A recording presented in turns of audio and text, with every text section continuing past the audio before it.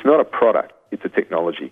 It's an education challenge. A regenerative suspension. There will be a growing demand for industrial photovoltaics. Pumped hydro. Innovation in the financing space. The high-speed train is in all our interests. All political lines. Australia is a solar paradise. The market is moving much faster than that. You've got something that's transformational. Solar window in a can. Beyond Zero, global warming science, solutions and action. Taking it to a do-it-yourself level. Hello and welcome to another edition of the Beyond Zero show, recorded in the studios of 3CR Melbourne, syndicated around Australia on the Community Radio Network, and podcast on the internet at bze.org.au and 3cr.org.au and whatever podcasting app you choose to use. And don't forget, you can also follow us on Twitter at BZE Tech Show. My name is Kay Wenigal and I'm joined today by my co-hosts Laura Perry and Michael Steindl. Hey Morning, guys. Kay. Good morning. Today we're going to be talking with Margaret Blakers from the Green Institute in Canberra, and she's an experienced organiser, researcher and long-time environmental activist. She was awarded a Medal of the Order of Australia this year. After reading Rachel Carson's Silent Spring, she was determined to work for the environment. In 1973, she worked on the inquiry into the National Estate, and from 1977 to 1984, she organised the publication of the first Atlas of Australian Birds. From 1984, she spent 12 years working on environmental campaigns, including coordination of the environment movement's response to the Victorian timber industry inquiry. In 1992, she helped to set up the Victorian Greens, which then led to the establishment of the Australian Greens. Over the next 10 years, Margaret worked as an advisor to Senator Bob Brown and took leave in 2000-2001 to organise the first Global Greens Congress.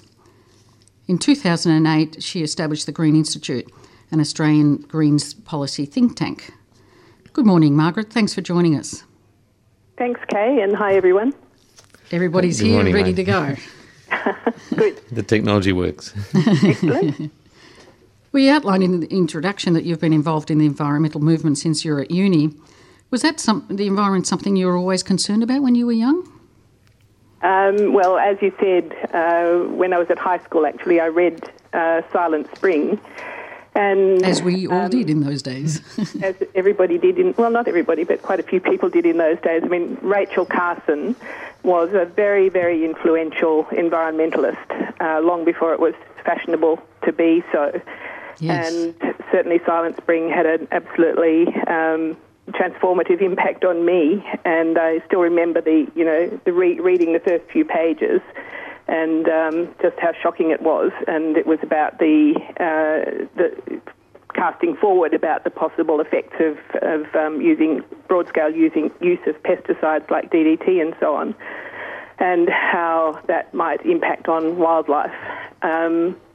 And I've never read it since, and I really don't want to, because I think I would find it horribly it had such an impact, didn't it? Overstated, but it certainly had the right effect on me, and from then on I've been a greenie. Yeah, no, I remember I got such a shock from it myself when I read it.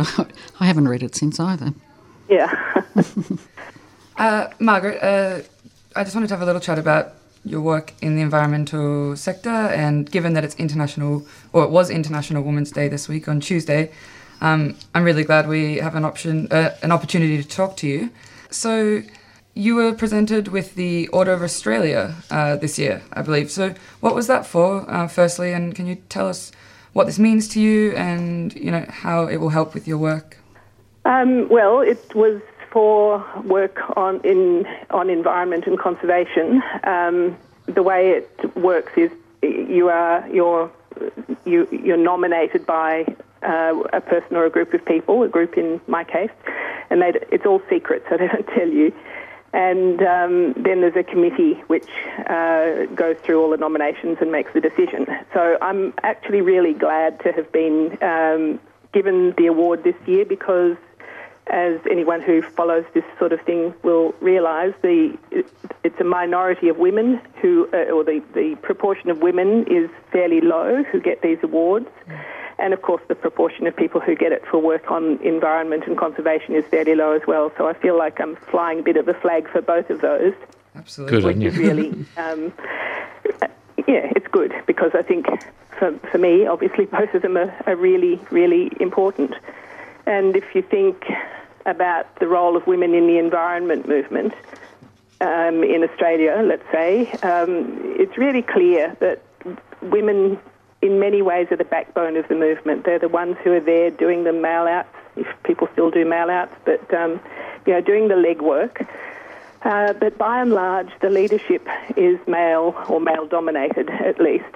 And we need to change that in two ways. We need to change what women aspire to, what roles women aspire to play, but also we need to change the definition and the way we think about leadership, because many of the women who you have never heard of are I would consider as leaders. But they just do leadership in a different way. It's not the sort of normal out the front, charging along with the flag type of leadership. It's the very steady work that needs to be done to make any sort of movement, any sort of campaign actually be effective. Absolutely. It seems that women are, I guess, prepared to put up with a lot more, and in lots of cases we see men more prepared to demand their rights as far as like pay and conditions. For example, particularly like women of your generation. What kind of changes have you seen in the environmental sector since you started out? And is that a trend of society, or do you see sort of a greater place in environments? How do you see it? Well, I guess the main change is actually the professionalisation of the environment movement. So that, 30, 40 years ago, there were very few paid jobs working to protect the environment in non-government organisations.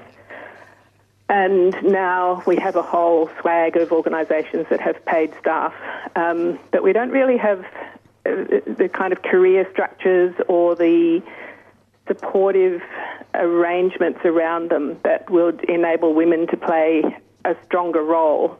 I think it's fabulous that Kelly O'Shannessy has now become the CEO of the Australian Conservation Foundation. I think that's a really good step, but the other senior people in those larger organisations, I think, pretty much are all men.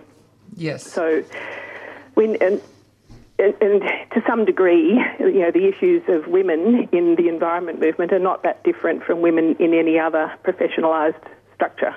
So we've got to fight those same battles. But one interesting sort of observation to make is that in the sectors against which we're contending, so mining, for example, logging, they are some of the most male-dominated sectors in the country, or in the world, in fact. And so we've got, as women in the environment movement, we have to think about our role in the movement itself, but also think about the kinds of groups against which we're contending and the way in which women are received or perceived by our adversaries. Absolutely. You've described your leadership role as one of those things that just has to be done, and that you become a little impatient when other people can't see how obvious it is that this needs to be done, and therefore let's just do it. So has that been a bit of a driving force for you through your career, Margaret? Oh, look, I wouldn't describe myself as having a career, actually. So it's really, more like what you just said. Here's the problem that's in front of your nose. Okay, let's see what we can do about it, and create the networks or the structures, if necessary, to support that. And that's pretty much how I've. As I said, I certainly didn't start out to have a career in inverted commas. Yeah, I'm with you. I started out to make a difference because I wanted to protect the environment. And I'm afraid that there's probably more now to be done than there was when I started. So I'd agree with that. Absolutely. Bigger and bigger, isn't it? Yeah. Yes, but it's, for me, that's just my way of working. I see a gap and then I try to see what I can do about it. Yeah, absolutely. I feel like as the environmental movement gets bigger, the opposite forces become stronger as well. We seem to be seeing around. You're also the champion of the Green Women's Network. Can you tell us a little about that? Oh, gosh, I didn't know I was a champion. Okay, so... Well, I'm calling you a champion. You're calling me a champion. Thank you. There's that modesty again. No, I don't think so. But, look, okay, so we're trying to set up at the global level a global Greens Women's Network. And we've also had, at various times, loose kind of networks of green women. That sounds a bit odd, but anyway, women Greens in Australia. I'm thoroughly, thoroughly supportive of both of those. I just think that unless women are playing an equal role alongside men and vice versa, that we're not going to be able to achieve the changes that we want in society or in the world. Mm. Yeah, it sounds like you've done a lot of work behind the scenes. There's so many areas that you've been involved in, and yet your name doesn't come to the fore very often. Yeah, well, yes, I think that's true, and I'm not. I really don't like this media. It just gives me the heebie-jeebies. Yeah. I've never aspired us too, if it's any consolation. I've never aspired to be a front person. It's just not what I'm interested in or what I do well. Yeah. But I think, I guess I'm a good organiser, and I'm good at telling people what I think they should do. You certainly are, from what I can tell. And they sometimes listen, sometimes they don't. But, basically I think for me the way to get things done is to find a bunch of people who are of the same mind and interested in getting on and, putting something together and then do it. Mm-hmm. Just before we talked about that book, Silent Spring, you also published the first Atlas of Australian Birds. Did that book have any influence on that? Oh, look, so the Bird Atlas, it wasn't just a book, it was actually a 5-year project where we recruited volunteers all around Australia to go out and look for birds and then report in what they'd seen and where it was. So the main part of it was actually organising all of that, and then publishing the book was the last couple of years. And at that stage, I still thought that if you could pull together the information, present it in a coherent and compelling fashion, that things would change. And I've learned since then, of course, that that's not exactly how it works. You can't not have the evidence, but the evidence alone is never going to actually get you where you need to go. So the Bird Atlas, I think, was a fantastic project. It was one of it's what now called citizen science, but it was one of the early projects of that type. And it was a really exciting time, have people going to some very, very out-of-the-way places. And I sort of think about it in retrospect that we were incredibly lucky that we pulled it all off without any great problems and what could have happened. And we just, I think it excited a lot of people to be able to be part of this large national project for the very first time. Yeah, and again, you drew a whole lot of people in. Well done. So in 1984, you spent 12 years working on a number of environmental campaigns. Can you tell us a bit about the Victorian Timber Industry Inquiry and your role in organising a response? Yes, so that was when the Labor government came to power after many years of Conservative government, and the wood chipping, the forests of East Gippsland in particular, was, and not just in Victoria, of course, but elsewhere, southern New South Wales, WA. So wood chipping native forest was a huge issue.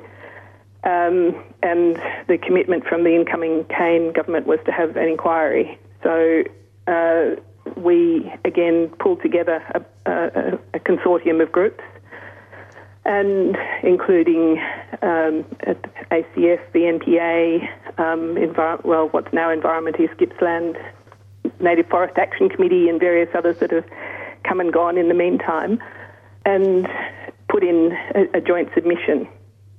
Put in joint submissions to the inquiry, and that was the point at which we really, for the first time, cottoned onto the fact that plantations which had been put in, so these are pine plantations which had been planted all over the place in the 60s and 70s, were going to grow to maturity within the next 10 or 15 years, and that the amount of wood that was coming on stream from these plantations would, if it was managed properly, enable logging to be taken out of native forests entirely. So effectively from then, for the next decade, we were trying to persuade governments that this was a solution that was a win-win for everybody. Getting the logging out of the forest would be good for workers because logging in native forests is not a particularly attractive or safe industry.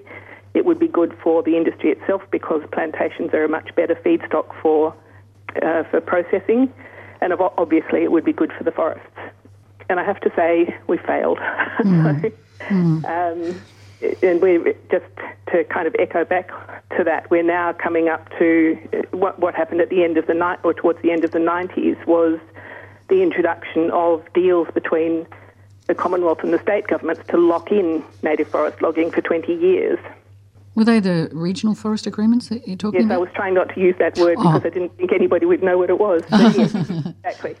So they're just about to expire, and one of the things I think we really have to work on is that they should just be, to use a phrase, dead, buried and cremated. So there needs to be a big push to try and get rid of them altogether. Yeah, well, hopefully doesn't need to be a big push, but that we need to start, they need to be not renewed, they need to stop when they expire, if not before, and that the big push really has to be, so how do we want to look after all these forests if they're dedicated to being primarily managed to look after nature? So how does the government's direct action policy work in with that? No, it doesn't. It's ridiculous. So what we've got with direct action is, on the one hand, the government is, so I'll just step back a bit. There's two programs that the government has. There's the direct action one, and there's the renewable energy target. So what the government has done with the renewable energy target is make it possible to feed native forest wood into power stations and for the power stations to earn renewable energy credits. In other words, you get paid for using native forest wood to generate electricity. Dirty electricity. Because it's renewable, because trees grow again? Is that the idea? Or how is there credits attached to that? Yeah, basically that's the idea. And it's an anomaly of the accounting framework, but that's the basic idea. So on the one hand, you've got the government paying power stations, potentially, to burn native forest wood. And on the other hand, through the Emission Reduction Fund, you've got the government paying people not to cut down forests in other parts of the country. So you've got two diametrically opposed policies supposedly meeting the same objective. And it's completely obvious that not logging native forests, in other words, leaving them where they are, letting them grow and become mature, will mean more carbon is stored out of the atmosphere in those forests. Pretty logical. The problem with one of the other problems with the Emission Reduction Fund is that it only requires the logging or the clearing to be deferred for 25 years. So in other words, you get paid to hold off logging or to hold off clearing for 25 years. Well, and they then mature. Away you go again. You're listening to the Beyond Zero radio show, broadcasting from 3CR in Melbourne and syndicated throughout the Community Radio Network Australia-wide, and podcast from both 3CR and BZE. We're speaking with Margaret Blaker, one of Australia's great quiet achievers. Among Margaret's achievements is she founded the Greens in Victoria, leading then to founding the Australian Greens, and then on to the Global Greens Congress. And in a first for this program, we've been given an extra 10 minutes today, listeners. Which is great, Margaret, because then we can fit in a bit of talk on and discussion on the electricity market and carbon accounting. Okay. But in the meantime, let's just talk about the Greens a little bit because of your substantial role in setting them up. So, and that started in 1992, I understand. So 1992, so I wasn't so much involved in the Australian Greens. I was helped Janet Rice, who's now one of the senators for Victoria, together with some other people to set up the Victorian Greens towards the end of 1992. So at that stage, we were being eternally frustrated in the environment movement by our inability to get political attention to what we were wanting to achieve. And Janet had been pushing for quite some time to have a political party that could take our kind of issues into Parliament directly. So I wasn't quite so keen, but nevertheless I got involved, and I thought, okay, I'll give this a year or two or three. Let's just get it set up, and then I can go back to being a normal greenie again. Right. And it didn't quite work out like that. So in the end, we did set up the Victorian Greens, and then in 1996, when Bob Brown got elected in Tasmania, I moved down to Tasmania to work with him, and stayed there for about, I can't remember now, 10 or 12 years. And during that time, as we were coming up to the turn of the century, we started thinking, okay, well, what can we do to mark this event that's not going to happen again in any of our lifetimes? And decided that the obvious thing would be to hold a Global Greens conference or congress. Of course. Yes, you do. So that's what we did. And one of the things that's interesting in all of this is just kind of aligning all of these changes to the technological changes that have happened over that period of time. Because if I think back to the first bird atlas, we made the momentous decision to give the birds numbers. So 705 was a magpie, for example, and asked people to record numbers, not names, so that we could then feed it into a computer. And the computer we fed it into was as big as the room that I'm standing in now, which is quite large. And starting out with punch cards and all of that sort of thing. And by the end of the atlas, we were down to the first of the Apple Macs. I think it had 2 gigabytes of memory, and we could put the entire atlas into it. And that could fit on a chair. And then, if you think about it in relation to the Greens, in 2001, most of the communication was by phone, actually, and mail, like letters. Yeah. And now we're able to, I can Skype someone in the other side of the world as easily as I can Skype next door. Absolutely. So the technological change is actually, there's an interesting kind of echo backwards and forwards between what's possible to organise and what the technology is that permits that to happen. And I want to come back to that one later, Margaret, with the role of technology in climate. There's probably an app on your phone these days that you can take a picture of a bird and it will recognise it. It does. Totally. It does. Yeah. So you can certainly check all your bird calls and all that sort of thing. Yeah. Awesome. As long as you record them properly in the first instance, which I haven't done.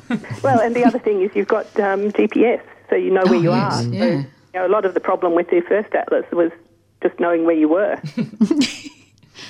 And that increase in technology, has that also then substantially increased the Greens numbers around the world and the interest in the Greens movement? I don't know that the technology per se has. I mean, certainly, I think that there has to be a global Greens family, and that's what we're, still trying to kind of solidify, because it's no longer possible to be an Australian Green and not be impacted by, say, what the Greens in Europe do, or in Japan, or wherever, New Zealand. So we need to have some sort of way of saying we're all part of, these groups, these Greens are all part of the global Green family. And then beyond that, there's the capacity for being able to work together to achieve political goals. So, and the technology certainly enables that. Mm-hmm. Oh, yeah, I just thought you might be able to reach a bigger audience quicker, that's all. Oh, yeah, absolutely. But then at the same time, you've got to have the resources to do it. So that's always a drama. Yeah. So you also at some stage said it was essential that politics is part of a global process. And we've been hearing all the time to think and being told to think global and act local. Are they in conflict, those two statements? No, I think there are some things that are not going to be solved at the local level. I mean, climate change being the classic one. We're not going to be able to stop BHP digging up coal just by acting at the local level. Certainly acting at the local level is part of it, but we've got to be able to bring to bear pressure at the global level as well. And so no, I don't think it's in conflict, but I think we've actually got to act globally as well. And we've got to feel ourselves as being global citizens as well as citizens of wherever we happen to live and whatever country we have to live in. I think we have to really develop a sense of ourselves as being part of the global citizens. Yep. We're all in this together, for better or for worse. Yeah. Margaret, Michael Beck, and I'm sorry I just landed on you this extra 10 minutes without asking if you could grace us with that time. Yeah, no, that's fine. Okay, thank you. I wanted to come back to technology in its literal sense rather than as a communications aid and so on. This is the BZE science program, and mostly we're talking to people about the newest battery and the solar schemes and so on. I wondered if you could talk to us a bit about how you see the role of technology in solving the climate issue versus the psychological issues. And just to give you my personal background on that, my training is in nuclear physics and I'm a scientist through and through. However, when I got really active in climate change about 8 years ago, I thought this is a problem that needs to be solved. And I thought, fantastic, I love energy efficiency and so on. This is a technical problem. Within a year, I realised it was really a psychological problem, that we had the technologies, I thought, we just couldn't face it. I wondered if you could talk to that at all, if you agree with that view, if you see it differently. Look, I think that's right. I mean, we're not going to solve the climate issue just with technology. I think technology is essential, but it's not enough. It's a cultural problem, it's a political problem, and it's a psychological problem.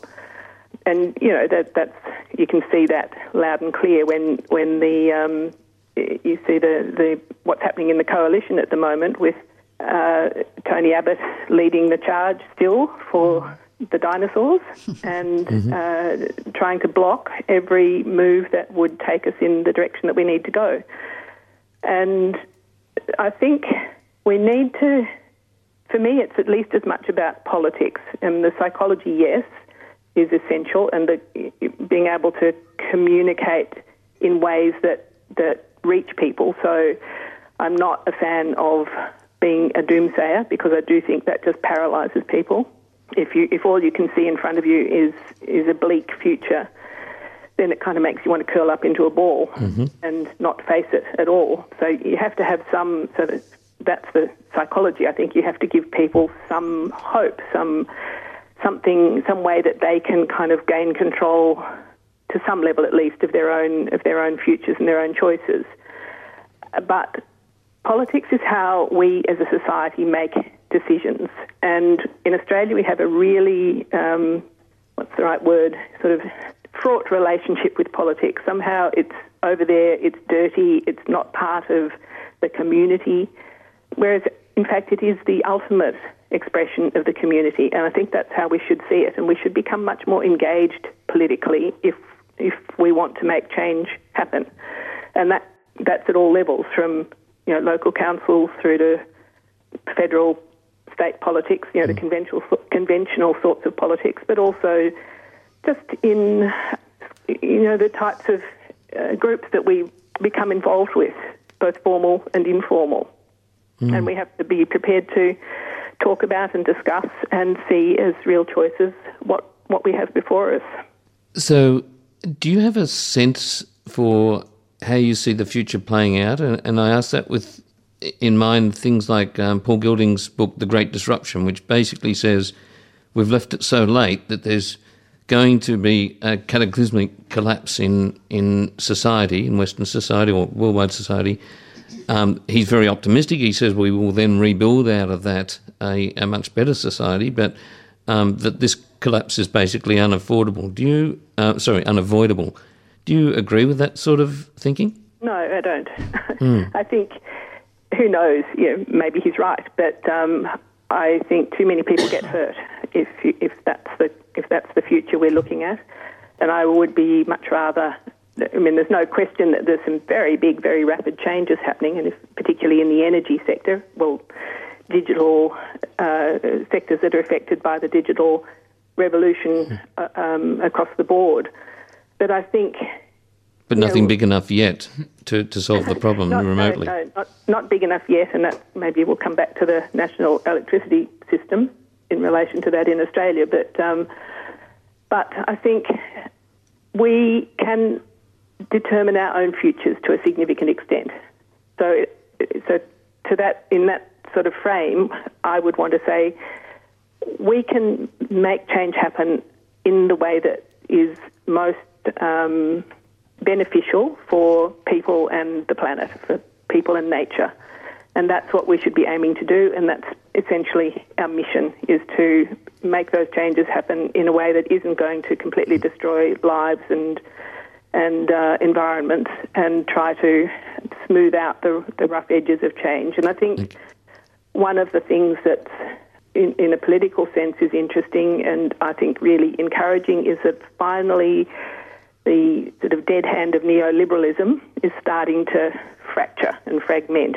And I don't know what the new sort of way of understanding the world will be, but I certainly think markets have had their day as the solution to all and every problem, and that we are now looking for other ways of going forward. Yeah, I would agree with that. And just as we're winding it up, I just wanted to bring it back to the Green Institute. And that's quite a new project for you, I believe. Sorry, which one was that? The Green Agenda. Pardon me. Oh, Green Agenda. Yes. So Green Agenda is a project that the Green Institute set up. Now, I'm actually, as of about a week ago, no longer the director of the Green Institute. So Tim Hollow is the new director. Ah, right. And he'll do a fabulous job. Mm-hmm. And so his Green Agenda, it will be his baby, along with Claire Ozich, who has been and is the editor. So it relates back to what I was just saying, which is we need to kind of design our own future, or at least imagine our own future, and that's what Green Agenda is about. It's about green ideas, green thinking, and trying to bring into the Australian discussion some of the new ways of organising and thinking about issues and politics. Amazing, like a massive community of thought. Yeah. Awesome. Well, hopefully it will be. It's www.greenagenda.org.au for anyone who wants to have a look. Thank you. So just while we've got a few more minutes, Margaret, can you just quickly talk about the electricity market as you see it? Oh, yes, I think it's a disaster. It's increasingly, if you read commentary about Australia's electricity system, people are saying it's the regulatory framework that is the problem, and I think that is exactly right. So what we've got is a framework, speaking about neoliberal, that was designed at the sort of high point of neoliberal microeconomic reform enthusiasm in the 1990s, and is sitting there now as a blocker on innovation, on communities being able to work out their own energy futures, and on the transition to a clean green system. It's centralised, it locks in and privileges the vested interests, which are by and large the old coal-fired, gas-fired, fossil fuel people, and it is completely anti-democratic because it never actually goes before a parliament in a way that it can be discussed and amended in the normal way that legislation is. So I think it needs to be completely dismantled. It certainly needs to, and I think that process should probably start with a new electricity objective, which brings in the environment and social objectives, and then rewriting all of the rules that sit underneath it to enable those changes to be carried right through the system. And who would do that? Well, there's an architecture there that could do that. So there is a rule writing agency, the AEMC, the Australian Energy Market Commission. If it was given a new objective and perhaps a new membership, then I think it could be charged with rewriting the rules in a fairly quick order, because, you know, you can't get away from the fact that people depend on electricity, so we don't want to disrupt the system at that level, but we do want to disrupt the system at a regulatory level and give it a new set of objectives. Mm-hmm. So, Margaret, sorry, I think we're out of time, so we can't even get onto the carbon accounting this time. Perhaps we'll be able to catch up with you another time. But thank you very much for your discussion today. It was really fascinating, and it's amazing to see what you've done in the time that you've been involved with the Greens and as an environmentalist. Well, look, thank you all very much, and good luck everybody with changing the world. And you mentioned one website about finding out more about you. Is there any other website that people can go to? Oh, not really, because I'm not the director of the Green Institute anymore. Uh-huh. So people can just, if they write to the office at greeninstitute.org.au, it will get to me. Okay, great. Thanks again, Margaret. No worries. Okay, thank you. Thank you, Margaret. Bye-bye. The Beyond Zero show is brought to you by the climate change solutions think tank Beyond Zero Emissions. And if you want to listen to this show or any of the others that we've done, then you can go to www.bze.org.au and click on podcasts. And you can also find us on Twitter at BZE Tech Show. Thanks for listening, and we'll see you again next week. And don't forget our sister show on Monday afternoons at 5 o'clock every Monday afternoon. Thank you. Bye-bye. It's not a product, it's a technology. It's an education challenge. A regenerative suspension. There will be a growing demand for industrial photovoltaics. Pumped hydro. Innovation in the financing space. The high-speed train is in all our interests. All political lines. Australia is a solar paradise. The market is moving much faster than that. You've got something that's transformational. Solar window in a can. Beyond Zero, global warming science, solutions and action. Taking it to a do-it-yourself level. Did you miss the latest episode of your favourite 3CR show? Visit 3CR's new improved website. Now you can listen to the latest episode of almost every 3CR show with one click, including music, arts, community languages, current affairs and more. No need to podcast, no need to download. Visit 3CR's website, 3cr.org.au. Then go to your favourite programs page to listen.